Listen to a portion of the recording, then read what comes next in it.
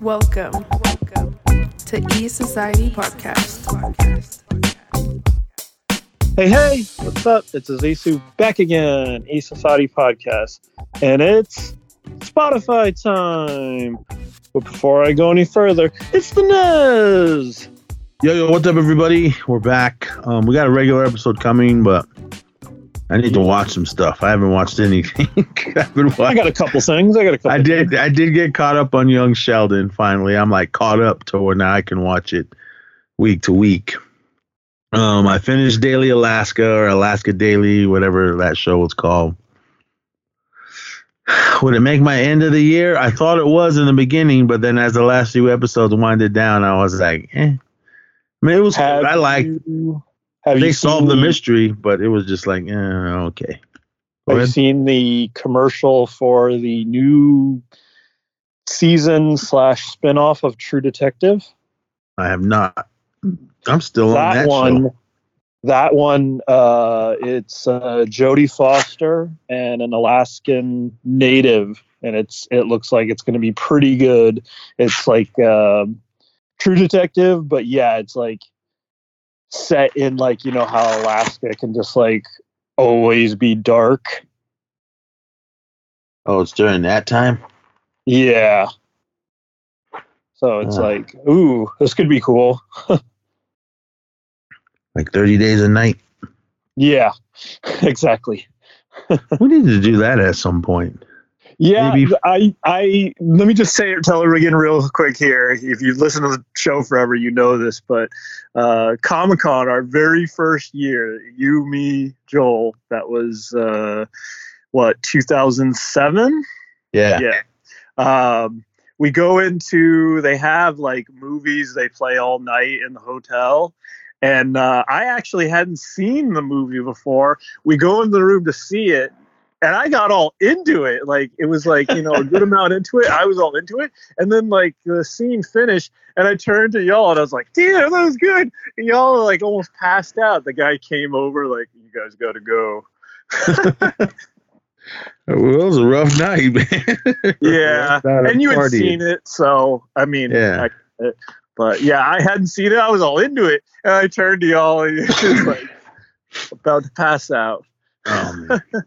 Yeah, we're going to do I might save it for 31 days. Oh, yeah, perfect. Might as well. Yeah, we got a few more months till then. But yeah, we need to do that. If you're new to the show and you're listening to our Spotify stuff, thank you for listening. Every October Halloween season, we do 31 Days of Horror. So you get a pod every single day in October, leading all the way up to Halloween. Yep. The last few years, we ended it with the new Halloween films.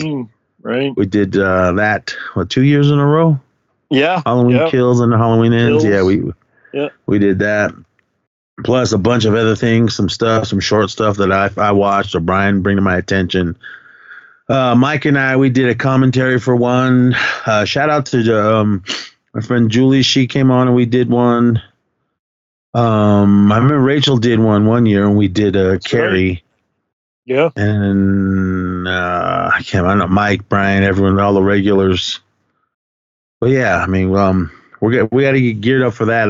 It's a few months away, but good to. Yeah. I started my list already, everyone. Perfect. On what I want. I mean, I got a couple down. I don't really have. Let me add 31 Days of Horror now, or 31 Days. Let me add. What was it? 30 Days a Night. 30 Days a Night. Yeah. Let me add that to this list before I forget. Oh man, what happened? Okay. 30 Days of Night. There you go. All right, everyone. That's going to be one. I don't know exactly what order this is going to be in, but all righty, everyone. We are here tonight. We're going to give you 3 each from us. 3 hella sad moments throughout movie history. It might be old movies, it might be newer movies. I mean, but these are just three we're coming up with right now. We'll probably do this again. I do want to do a TV one. I had two down, but then there was a third one. I was kind of really having a tough time trying to think. I mean, something that really like not bothered me, but really kind of just like, I'm trying to think of an older show. I mean, because I have a recent one and then one that was in, I guess, in the 2000s. I want to kind of go back to like 70s watching something. I kind of have one in mind, but I need to watch that episode again. Plus, I need to find it, first of all. But anyway, all right. I'm going to kick us off with my first one. This is a film that came out in 2017. It made my best of list of that year. And this is Taylor Sheridan's Wind River. A veteran hunter helps an FBI agent investigate a murder of a young woman on a Wyoming Native American reservation. This stars Elizabeth Olsen. What the hell? The hell's her name? Scarlet Witch. Yeah, Scarlet Witch. I need to rewatch whatchamacallit. I know we talked about it. Doctor Strange, that last one again. And what was the show? WandaVision? WandaVision. Oh, man, there you go. That was one that was sad. Yeah, that's true. Maybe we'll talk about it. Maybe we won't. But anyway, Jeremy Renner, the great Graham Greene, Kelsey Asbel, I think that's her name. Julia Jones, Tyler Larka, Martin Semezir, I think I'd say his name. Tantu Cardinal, Gil Birmingham, and a bunch of others. All right, this movie was a tough watch the very first time I saw it. I knew it was going to be a tough watch. I love Jeremy Renner. I love Elizabeth Olsen, and Graham Greene, of course. Julia Jones, for those of you that know her from the Twilight films, or she was in one episode of the first season of Mandalorian, and she was in, was it Dexter, that last season? Bad Blood or something. I don't know. Something to do with blood. Something like that. Yeah, so one of those shows. She's been in tons of other things, but this was one that was a really rough watch, to be honest, through the whole thing. If you guys have seen it, you know. But especially for me, it was really tough. I remember sitting in a theater. I went and saw it with Mike and my sister-in-law. And oh man, I was just in tears the whole time, but I was good. I knew what was going to happen, but I just wanted to see the story and everything. So I've never been to Wyoming, but this movie made me not want to go there in the winter because it looks cold. So, yeah. I mean, it gets cold here, but not like Wyoming cold or even Illinois cold. For those of you that live out in those states, man, I give it to you. Because I haven't been to Wyoming, but the Illinois, man, it hurt. That's how cold it was. But the scene that got me that I'm going to talk about in this was the scene between Jeremy Renner and Gil Birmingham. Jeremy Renner shows up. Gil Birmingham, his daughter, Natalie, she was the one that was found murdered in the beginning of the film. And Jeremy Renner, he is like the wildlife hunter guy. He kind of helps and keeps the animals in line out on the res and everything. And he was the one that found her body, and so he knew whose family was. And his backstory was he had lost his daughter that were friends with Natalie years earlier. So he was still dealing with that grief. His wife, Julia Jones, they kind of separated after their daughter passed. And so he knew Elizabeth Olsen and Graham Greene, they went to Gil Birmingham's house. His name was Martin. He went to his house, and they were, and his wife, Annie, what was her name? Athena Sam, to just talk to them, and because they're Elizabeth Olsen, Jane Banner, she was an FBI agent, and she was trying to figure out some stuff about their daughter, but it just wasn't a good time that day. And I totally get it, and I understand it completely. And she was like, but she was doing her job. She just wanted to talk, and they were not in the mood for it. But she was like, well, I need to ask some questions to your wife. Can I go see her? And Ben Graham Greene's like, I don't think so. But Martin, at first he was like, yeah, go ahead, go talk to her. So she walks over to her room, and she opens the door, and she sees her mom, Annie, Martin's wife, cutting herself. Just heartbroken, dealing with the loss of her daughter, and that's. I know different tribes have different ways of dealing with loss. I'm not really sure if that was how they dealt with it, but as far as just trying to take that pain away of losing someone, a loved one, is tough. So I was like, oh man, I wasn't ready for that scene. But it was just really quick, and then she just shut the door and like, oh my God. And then all of a sudden we get a knock on the door. And Martin walks up to the door, and Jeremy Renner, Corey, his character, was standing there. And then Martin just lost it. He went out on the porch, and you just hear him screaming. Because, like I said, Corey, Jeremy Renner's character, he had lost his daughter some years earlier. So when they were sitting out on the porch, they were standing on the porch, and he was talking to him. And Corey, Jeremy Renner, was telling him, look, man, I went to this grief seminar, and they were telling him basically that your daughter's gone and you won't ever get her back, and just giving him like you need to accept it before you can move forward. I mean, because there's some people some of my friends with the loss of a child or a loved one, it's tough to just. I don't want to say get over it, but it was just really tough for some people. I mean, I've had friends that lost people, and they just went on like nothing was happening. But I could see deep down inside that they were hurting, and those are like personal friends of mine.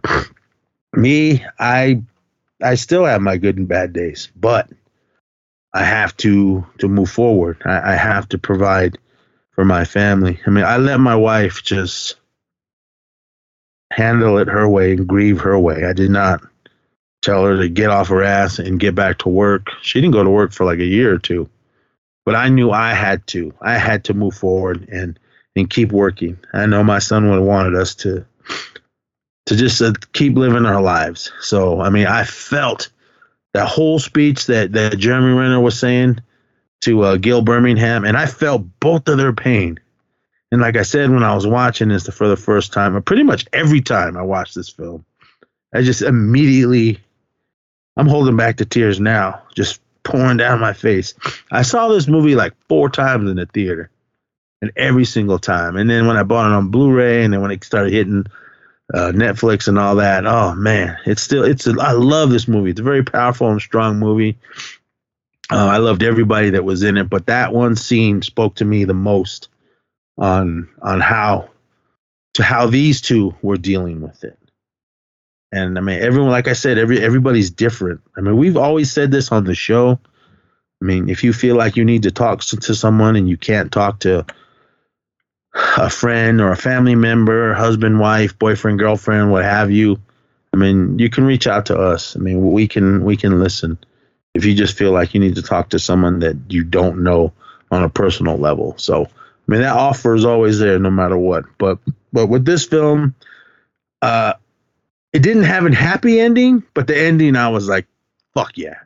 I loved the way it ended. And it was still a very, very sad ending, but I liked the outcome of what was going on in this one.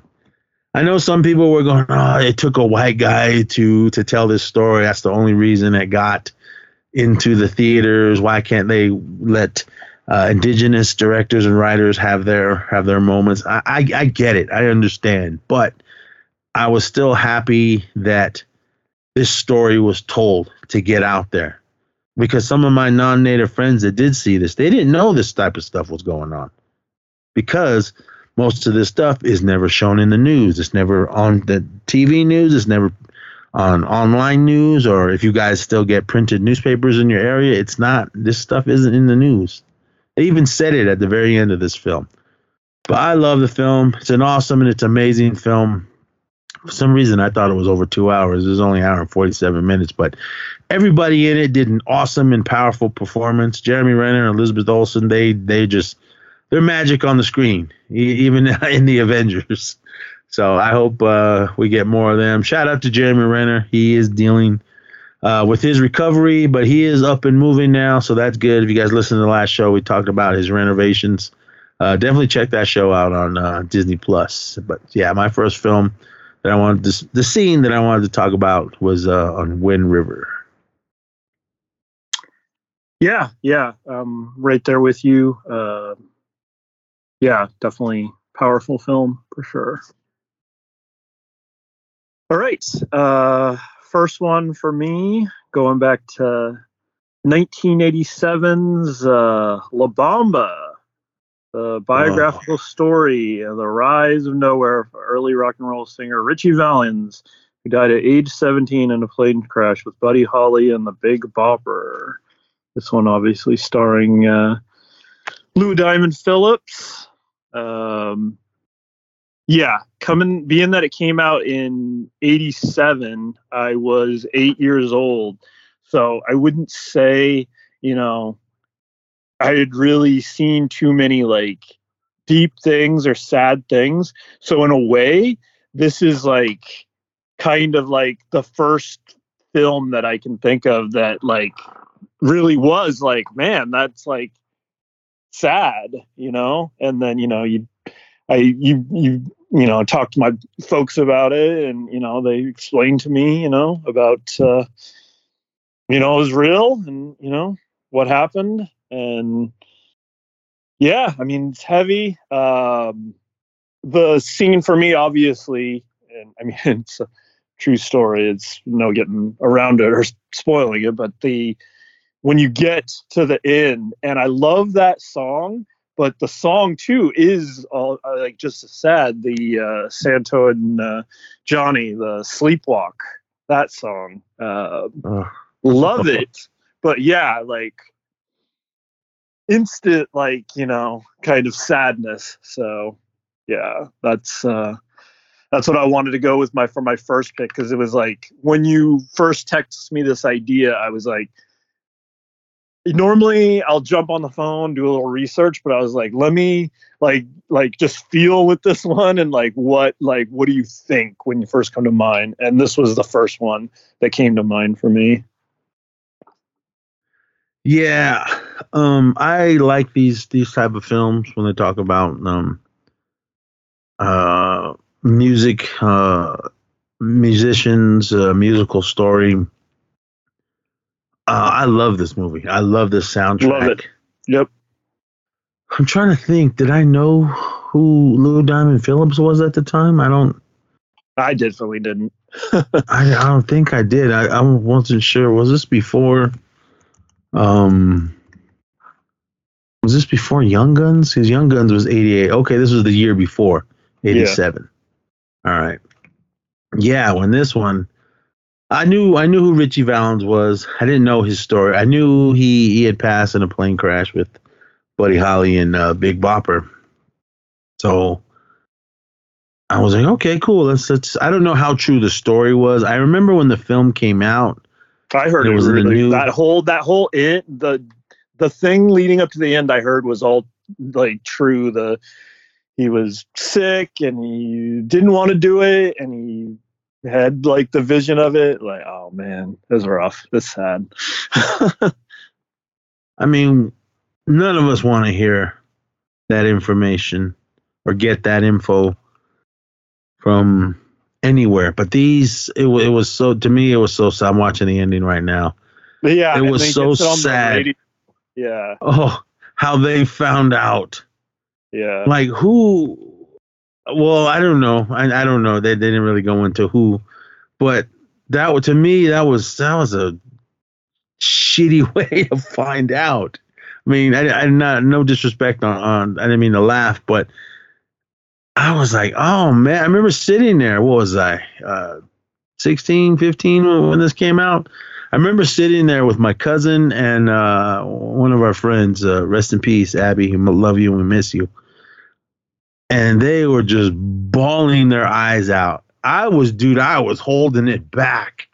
I had that big lump in my throat, and I was just trying to be tough. I cry my eyes out now watching this. I watched this recently, not too long ago. But I was like, oh, man, I've seen the movie a billion times, but I always dread the ending. I mean, especially now. Oh, but yeah. It was, oh, fuck. Yeah. So good. Man, it was an amazing film. I love the soundtrack, but I mean, the awesome acting. Esai Morales as Bob. Yeah. And that in the ending too, like when you're talking about when they hear, did you hear this and that? And then he goes out, Richie. Yeah. Oh man. Yeah, that was, oh my God, that part was rough. After he screams for his brother, then they show the scene when they're running up the hill. Yeah. Oh man. Whew. Sorry, man. My voice is getting a little shaky. But yeah, man, that part was rough. I was like, as soon as the movie was over, I walked outside and threw a quarter or whatever video game was there and started playing but I mean, everybody, you hear that and everyone's sniffling. Dude, I was sitting there fighting to hold it back. And they did try to bring up the mood a little, like with they brought it back with the La Bamba during the credits. Yeah. But, oh man, that was a rough one to get through. Oh man. Yeah. Oh man. Oh, hold on. Okay. My friend's texting me. Yeah. But oh man, it was a rough one, man, definitely. But amazing film, La Bamba. Everyone check it out if you haven't seen it. All right.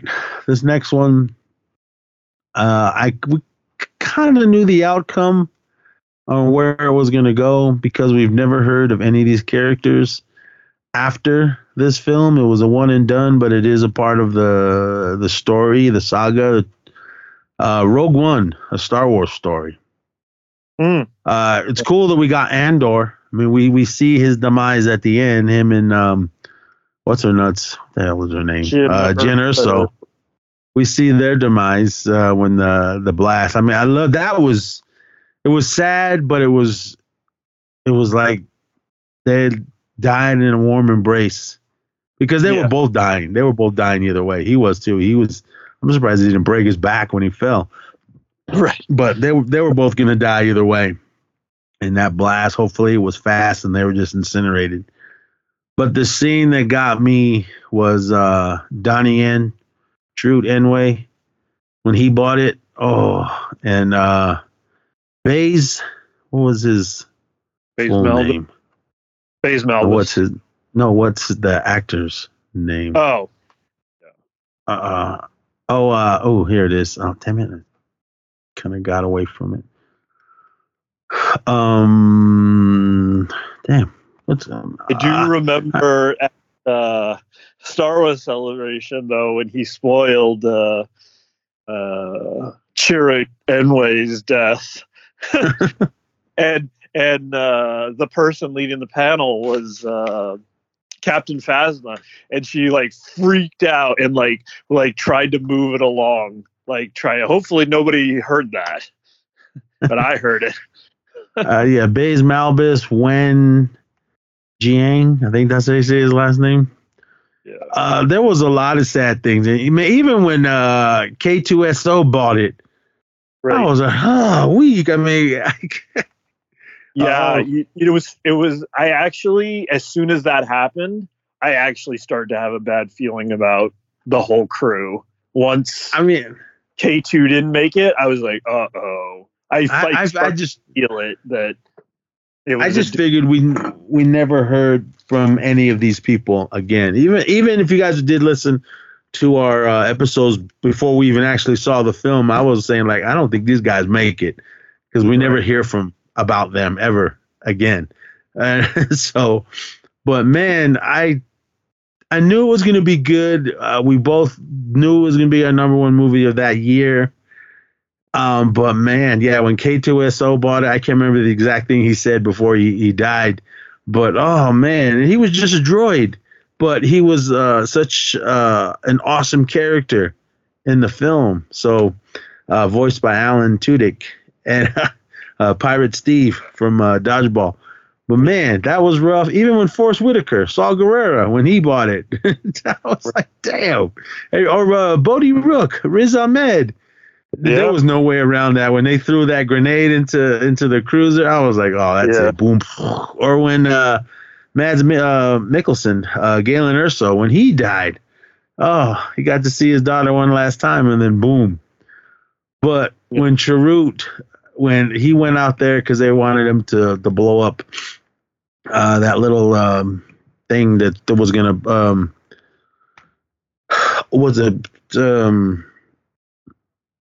blow up the or open the they were going to get rid of the shield that was around the planet. They were they had to, so they can get the Death Star plans up to Akbar and the gang. But when he just walked out there, he kind of knew that was it. He knew it was time for him to say goodnight, because he just walked out there, and oh man, he made it all the way to the thing. He turned and looked at Baze as Baze is just yelling at him, "Truth!" I was like, oh. But he walks out there, and then he flicks the switch, and then boom, the plans get launched up there, and he turns around, and then he just boom, he gets blown up, and then Baze runs out there, and when he flips him over, and he's like, "Look for the Force, and you'll find me." And that was it. I was like, oh. Mm-hmm. That was just such, I mean, he was an amazing character. I wish they would give them a show. Yeah. I would like to see those two, what happened before we saw them in Rogue One. We got Andor. I mean, I think these two were fan favorites of this film. So I definitely, I mean, I've said this before on the show. They could do it, yeah. They could do it. Would love. They've written, I know they at least have one book on them. So they could do it. But yeah, man, that was rough. That was a rough scene. I mean, everyone was buying it at the end, but that scene right there got me the most. I mean, just because on how mystical Chirrut was. I mean, even Andor, is he a Jedi? Anyway, no, only dreamers like this fool.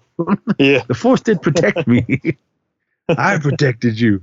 I mean, when we first see them on the screen, when he finally gets into action, when Chirrut takes out those stormtroopers, oh man, I wanted more of that. And if you can, any of you guys listening, Disney Plus Star Wars crew, give us more of them, because it would just be a martial arts spectacular with Donnie Yen. I mean, I'm sure he would do it again. I'm sure Baze as well. Oh, yeah. But that scene when Chirrut bought it, and Baze bought it shortly after. He turned around, and it was his friend, and he goes, "The Force is with me, and I'm with the Force," and he's walking and just gunning down everybody that gets in his way, and then he blows up. I was like, I was like, man, he went out in a blazing gun in a blaze of glory. All of them did, but oh man, it was such a powerful film.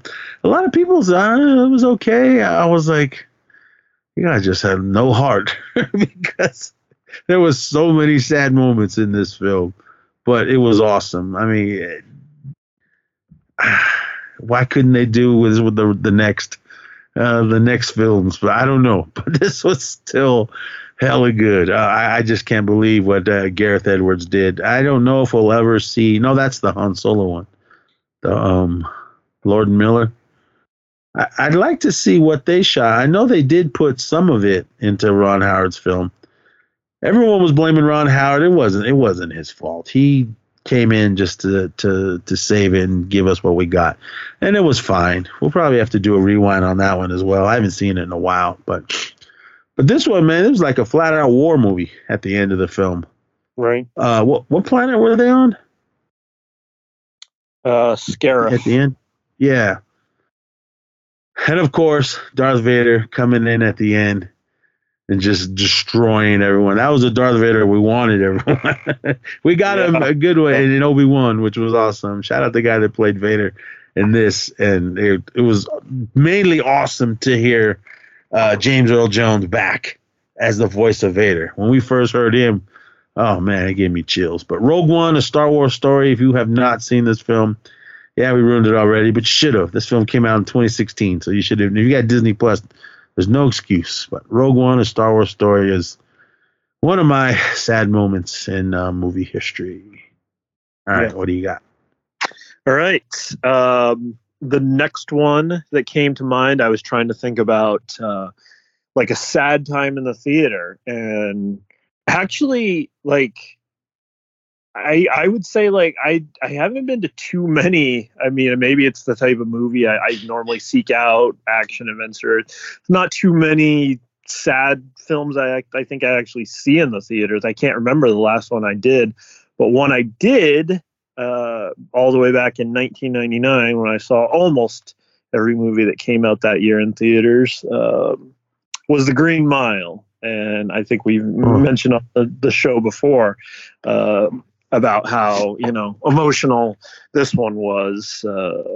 Tom Hanks, Michael Clark Duncan, David Morse, Bonnie Hunt, James Cromwell, also Graham Greene, Sam Rockwell, Barry Pepper, ton of people, hella people, based on the Stephen King book, directed by Frank Darabont, based on Stephen King's 1996 novel, the same name, stars Tom Hanks as a death row corrections officer during the U.S. Great Depression who witnessed supernatural events that occur and an enigmatic inmate is brought to his facility.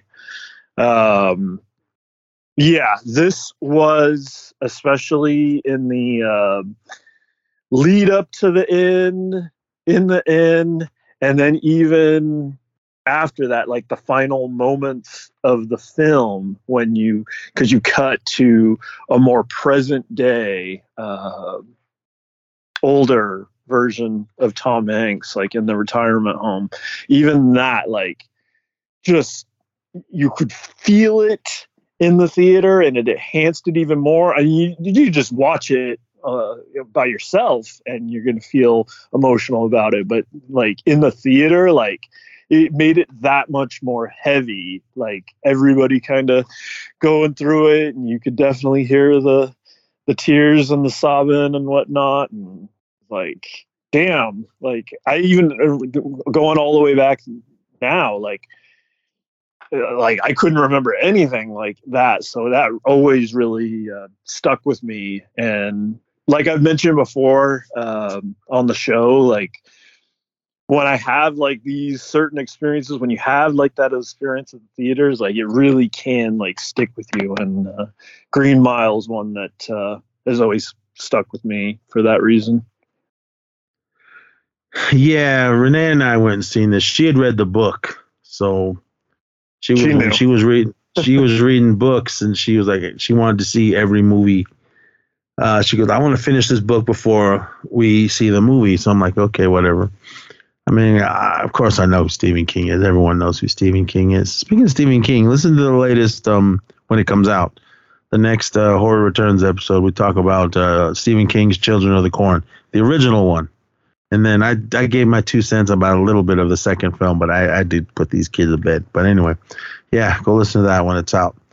But yeah, Academy Award winner Tom Hanks, amazing. Also, another Academy Award winner, James Cromwell. He was was he a nominee?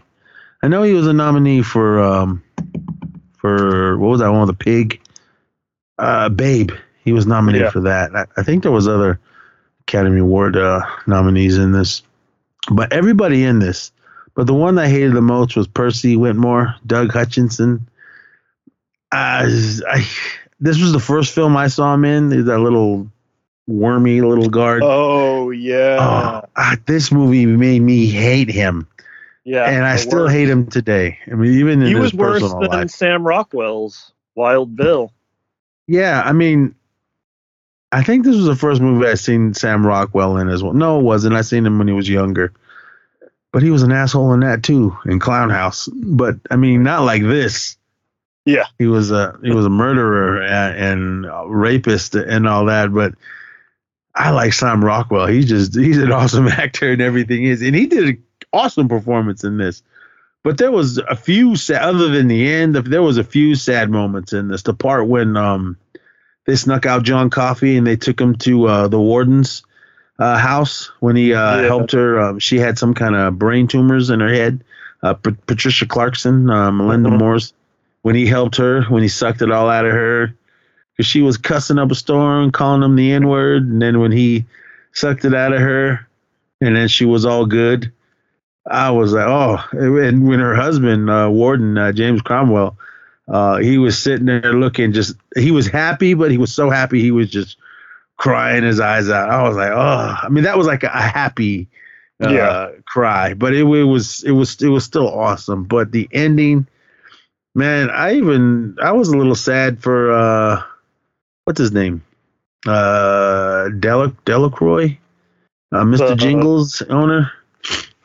Yeah, and also Barry Pepper, his Dean Stanton, he's one of the guards.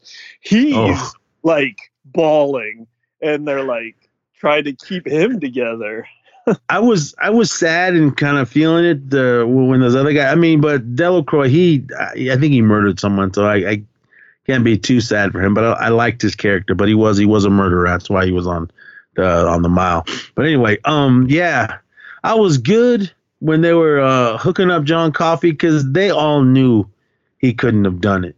Because even when he when he touched Paul and showed him who killed, because John Coffey was put in prison because they thought he was the one that killed William Sandler's two little girls. Oh, dude, that part was sad when he was screaming and he was holding those two little girls. I was he couldn't like, take it back, and that's what he was saying. That's how he got convicted, that he couldn't take it back. So that sounds like he did it, but he was talking about the power, like he couldn't reverse it with his power.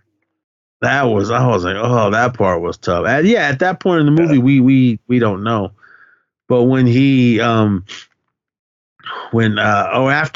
he got the little brain tumor out of the warden's wife, when he coughs it up after he takes it out, and he went back to the prison and he was coughing and they were like, come on, man, just get it out. And they thought he was going to die because he didn't get it out, but he like saved it till he got back. He held on to it. So when he got back, Percy was over there, and then I can't remember exactly how it did, but he grabbed Percy and he let it all out, and it went into Percy and made him all crazy. And then he walked over and he killed Wild Bill. So I thought that was awesome. I mean, what he had done. So, but they were all like, they knew Brutal, Paul, what was it? Harry, the other guy that was with him, and Barry Pepper. They all knew John Coffey didn't do it. I mean, rest in peace, Michael Clark Duncan, amazing actor. Yeah. They all knew he didn't do it. But yeah, dude, when they were hooking him all up, and when they were I was all right. I was feeling it. I had that big lump in my throat. Yeah, watching it, just kind of taking deep breaths. But when they showed Barry Pepper, Dean Stanton, his character, crying, that's what I went with. That's when I lost it. I couldn't hold it back. I was like, oh my God. And Brutal was telling him, because Paul did. He goes, you need to wipe those tears before you get back up. And he was just like, his nose was all snotty, and he just wiped it all off. And then he got up, and then they executed John Coffey, which was, oh man, it was tough and it was sad. I mean, it's even like sad before that in the lead up to it, when he's like telling him like I'm supposed to like execute like a miracle. Like, Yeah.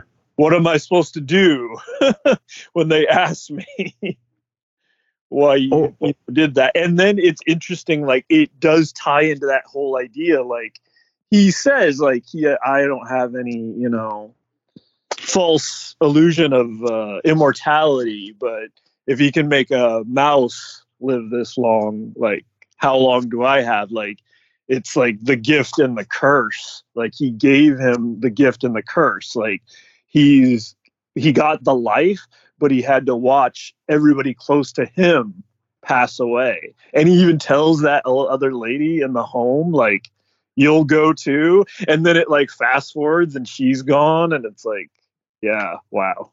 That's heavy. Yeah, it was a rough movie.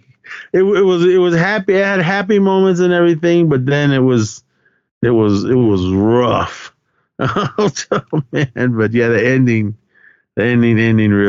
really got me. I was like, oh my God. But awesome film. If you guys haven't seen The Green Mile, you got HBO Max, definitely. It's over 3 hours. Little 3 hours and some change. That's crazy to think, just because like it's so easy to get into. I never thought of it as that long, and it is, but you're just in it. Yeah, it was such an amazing and powerful film. I love this movie. Yeah, it's one of those ones I can throw on, or like if you're changing channels and it's on, I'll watch it to the end, and I know what's happening. I know what's coming, even though I'm still ready for it. Tears still come out. Oh, but the other part that got me too is right before they threw the switch. Tom Hanks's character, he leaned over and shook his hand. I was like, oh. Yeah, and it was rough, man. What would you do? I mean, it was too late. He was already found guilty and sentenced to death, but there was nothing. Yeah, because he asked him too. He's like, "You want me to let you go?" Like, yeah, how far are you gonna get? And I'm fine with it. Like, but and he tells him no. He said he goes, I'm just tired. I'm just tired of everything. Tired of. I mean, that whole speech Michael Clark Duncan did, that was why he was nominated for Academy Award. I wish he would have won. I can't remember who won that year, but man, yeah, that scene was powerful. I mean, this whole movie was amazing. I mean, Tom Hanks, Stephen King, awesome. I didn't know it was going to be as good as it was, and I had no idea I was going to be crying my eyes out at the end. But amazing film, The Green Mile. All right, everyone. My last one, this one came out in 1982. I know a lot of people really didn't care for the first film. I think that one came out in like 79. Yeah, 79 was the first one. Not even the diehard Trekkies, whatever you want to call yourself, didn't care for the first one. But Star Trek II, The Wrath of Khan, I was going to see it regardless. Because I am a Star Trek fan. I wouldn't call myself a Trekkie or a Trekker, but I think I love the movies more than I actually loved the TV series, the original TV series. I don't know if I've seen every episode, but I've seen pretty much a lot of it. Maybe I have. I just don't know. I never watched it in order. It was just whenever it was on, and I would watch it. But I was more into the movies because at this time, this is only the second one.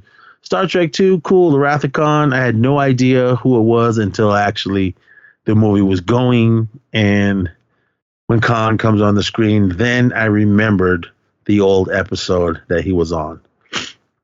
If you watch that one, it was real super cheesy and everything. But the great Ricardo Montalban, he was amazing as Khan, even back in the day on the TV show and even in this one. I thought that was him. I thought he was all ripped and buff. But watching the making of this stuff, no, he was wearing like a fake chest plate, or where that wasn't all Ricardo.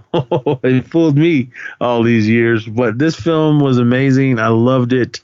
Okay, what is this about? With the assistance of the Enterprise crew, Admiral Kirk must stop an old nemesis, Khan Nguyen, I think is how you say it, from using a life-generating Genesis device as an ultimate weapon. Directed by Nicholas Meyer. Writers Gene Roddenberry, Jack P. Swartz, and Harve Bennett. And this stars, of course, the great William Shatner. At this time was Admiral James T. Kirk. Leonard Nimoy as Captain Spock, DeForest Kelly as McCoy, Bones, Jimmy Doohan as Scotty, Walter Krang as Chekhov, the great George Takei as Sulu, Nichelle Nichols as Uhura, rest in peace, DeForest Kelly and Leonard Nimoy as well. Paul Winfield, Ricardo Montalban, rest in peace. And this one hurt. This one, I think it was a year, maybe two, I don't remember. But Kirstie Alley, she played Saavik. She passed away. I loved Kirstie Alley in the Cheers, the Look Who Talking films, Drop Dead Gorgeous, Village of the Damned, and a bunch of other things that she popped up in. She was even in the Goldbergs. Was she ever? No, I don't think she was in Sunny. No, The Middle. She popped up in that, but she's been in a ton of things. Yeah, she passed away last year. Amazing. Love Kirstie Alley. But this one, of course, we got the ending. Well, it was rough when Spock basically saved the whole Enterprise, because after the whole battle that they went through with Khan and everything, it was an awesome film. I didn't realize how awesome it was going to be. Because even when I saw the original one, I remember going, all right, cool. I loved how it began with the Klingons and everything, but then we got all this everything when they were searching for V'ger. It turned out to be the Voyager probe. It was what it was. A lot of people, like I said, even some of the diehard Star Trek fans didn't really care for it, but I did. I thought it was a cool movie. I still enjoy it today.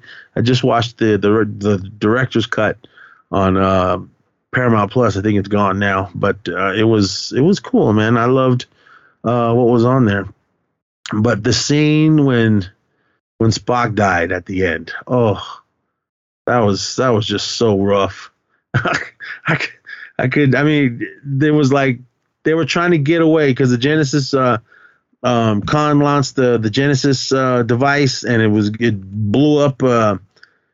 What was their ship called? I'm sure you Star Trek fans are screaming at me. The one that they stole from Paul Winfield and those guys. I can't remember the name of it. But anyway, when he set it off, boom, and it blew up, and then it just formed a planet. And that blast was coming, and Enterprise was trying to get away before that blast hit him and would kill him. But they were damaged so bad that they couldn't get out of there fast enough. So there was some kind of little radioactive nuclear crystals or whatever the hell those things were. Because Scotty was telling him, yeah, man, we're terrible down here, man. I don't think we're gonna make it. So Spock goes down there, and he's talking to Scotty. And he's telling him, he goes, yeah, the whatever crystals and this and that. And he's like, okay. And then he was going to go in there and do it. And they were like, you can't go in there. All the radiation is going to kill you. So McCoy was the one that stopped him. And he was like, all right. He goes, yeah. He goes, all right, well, what's up with Mr. Scott? Is he okay? And when McCoy turned to him, he was like, yeah, he's all good. But then Spock grabbed me because I don't have time to explain this to you, Doctor. And he gives him the Vulcan pinch. And then he gives McCoy the Vulcan mind meld, and he touches his face and then says, remember. That didn't really get to me until the third film. What was this? When did the year this come out? 82, so I was 11 years old when I saw this. So I was kind of really unsure. I mean, I knew they had done that on the show, but I probably must have not really been paying attention. But when he does that and he gives him the Vulcan mind meld, tells him to remember, then sets him aside, and he goes in, pulls that big thing off, all that radiation or whatever the hell it is pouring in his face. And Scotty kind of comes to and is like, yeah, get out of there. And he's screaming. And then, excuse me, it's like he fixes whatever it is, and they've got full power, and then they punch it the hell out of there. And then they're like, hey, everything's all good. And then Scotty kind of tells Kirk, "Hey man, you need to come down here." And then he was like, "Why?" And then he turns around and looks and over at Spock's station, and he's not sitting at his seat. So he's like, "Fuck." So he goes down there, and then he's looking at him, and Kirk runs up. And he's like, He goes, "You can't go in there." And he goes, "You'll flood the compartment." And Scotty goes, "He's dead already." And you see Spock kind of just leaning up against whatever he was trying to fix. And then Kirk gets on the intercom and like just goes, "Spock," and then Spock kind of gets up. I mean, even as awesome as he is, he gets up, fixes his uniform so he's all like proper. But oh man, this part was rough. He walks over to the glass and then just runs into it because he's I don't know, he's green-blooded Vulcan. He's half human as well. But he's just like, oh man, he doesn't know what the hell's happening. But he asked the captain, he goes, "The ship is out of danger?" And then Kirk is like, "Yeah." And then he goes, "Do not grieve, Admiral. It's logical. The needs of the many outweigh the needs of the few," is what Kirk ends it with. And then he goes, "Or the one. I never took the Kobayashi Maru test until now. What do you think of my solution?" And Kirk is just on the verge of tears. And he's like, "Just Spock." And then Spock kind of squats down. And then like with his last dying breath, he's, oh man, about to cry. He says, "I have been and always shall be your friend." And then he sticks up his hand with the Vulcan salute and says, "Live long and prosper." And then he just closes his eyes and he dies. We saw this the opening weekend on that Saturday, that first episode, the first showing Saturday at the Parkway Theater. My brother and I went and saw it. And there was tons and tons of Star Trek fans in there. I mean, they came cosplay, everything, dressed up. The neighborhood I grew up in isn't a cosplay neighborhood. But everyone that came out that morning in full force for this film, they were ready for it. Because I remember seeing a lot of Starfleet uniforms and everything, so I thought that was really cool. But yeah, man, you can hear the and the sniffling and everything. We were kind of close to the front, and even this too, man. I had that big lump in my throat, and I was like, oh man. I mean, watching this now, I'll tear up because it was just, Spock was like an awesome character, man. I mean, we didn't like, what? Is that it? This is how he's going out? I mean, but he went out a hero. That scene was rough to watch. And then his funeral, when they put him in one of those little torpedo casing, and Scotty's playing his bagpipes. Kirk is trying to hold the tears back, and he's giving his speech. The camera goes over to Saavik, and she's just got tears running down her eyes. Oh man, it was a rough ending. But I mean, the ending, I thought the very, very ending was amazing. How they had Leonard Nimoy do the Final Frontier, and the camera's going through the Genesis planet, and then we see Spock's little coffin torpedo tube just nicely set in this awesome little jungle. Didn't know we were going to get Star Trek 3, The Search for Spock, years later. I had no idea, because I remember just leaving the theater like, oh man, that ended on such a downer. But if you saw The Search for Spock, it was awesome that they went back and to save him. And so basically, if you guys didn't see it, he wasn't. They brought him back. Maybe because it was Star Trek 2 is my favorite out of all of them.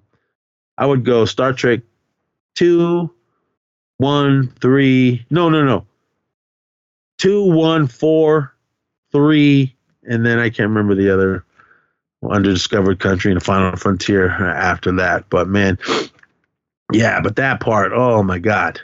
The ending of the Wrath of Khan was just it was a rough one, but it was an amazing film. Again, I love it. The There is a director's cut. I haven't seen it yet. I guess I should just buy it. But yeah, that was, I was not expecting it.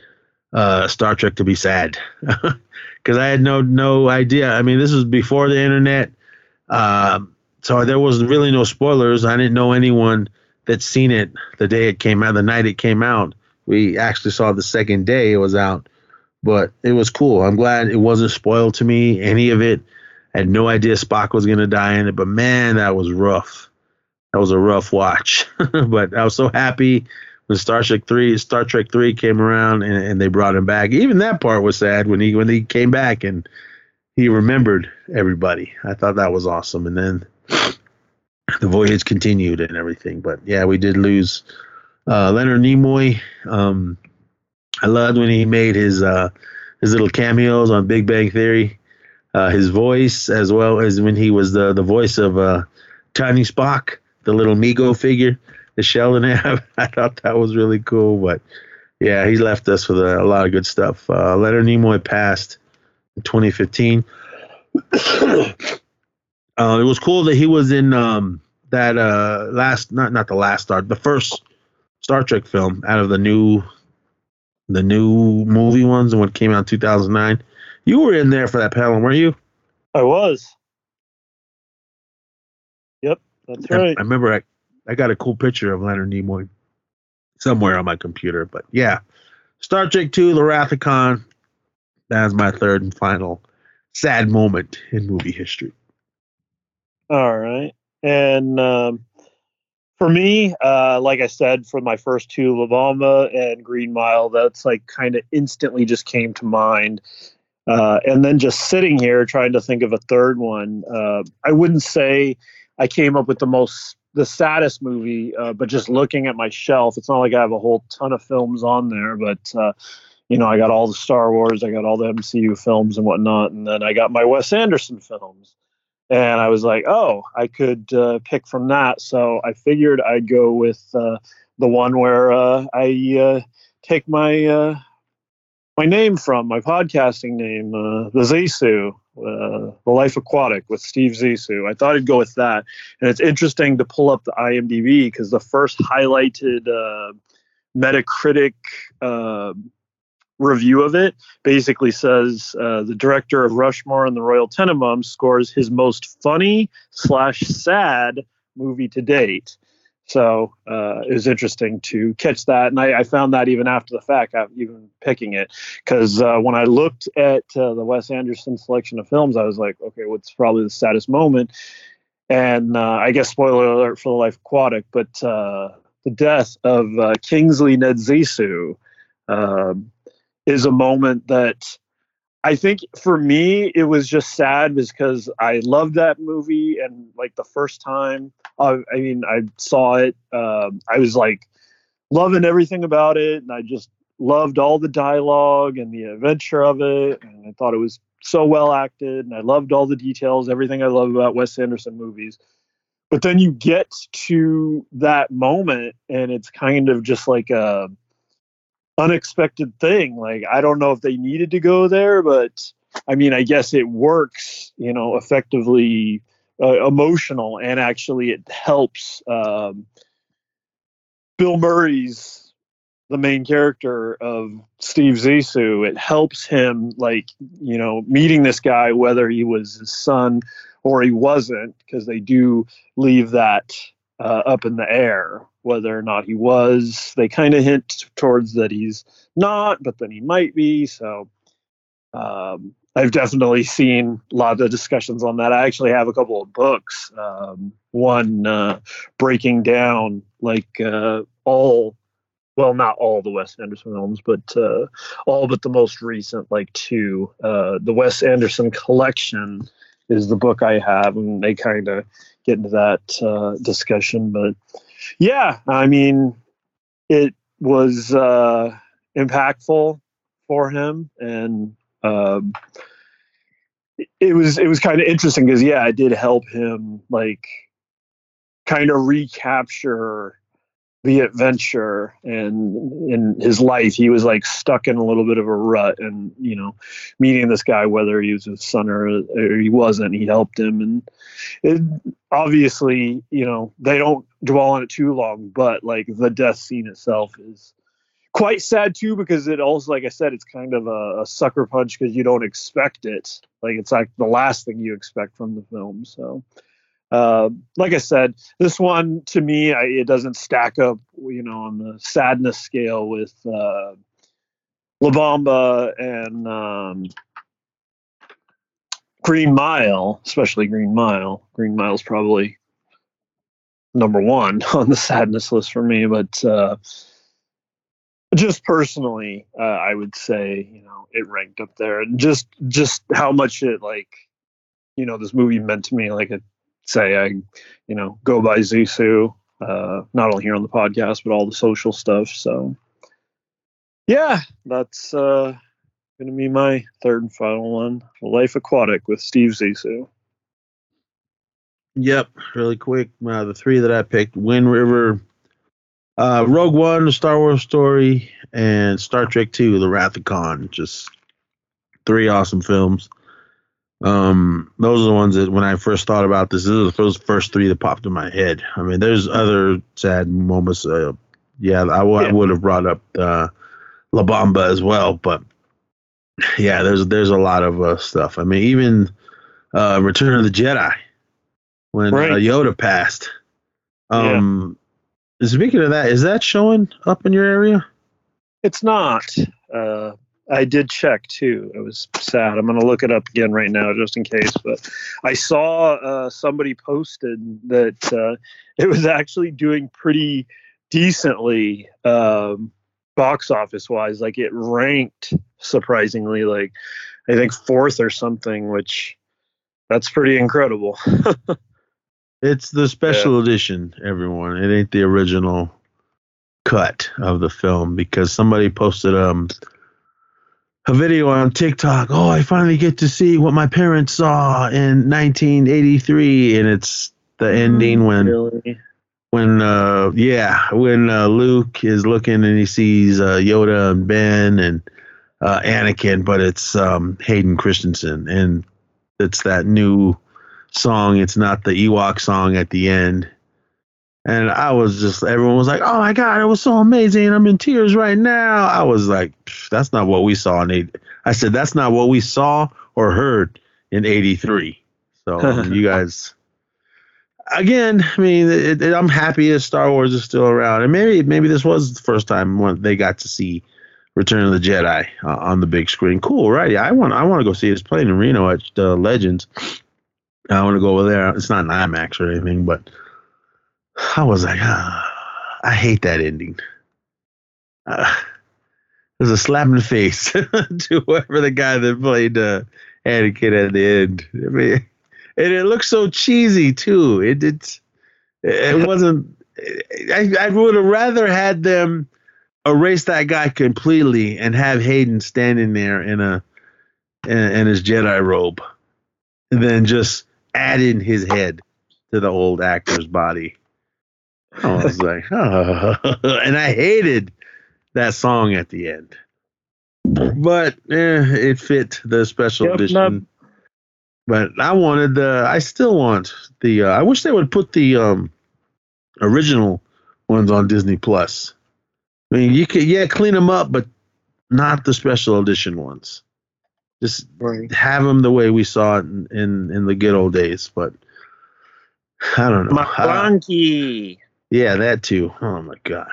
I think Disney would get more money out of us if they would clean up the originals and just a non-special edition. Put those out.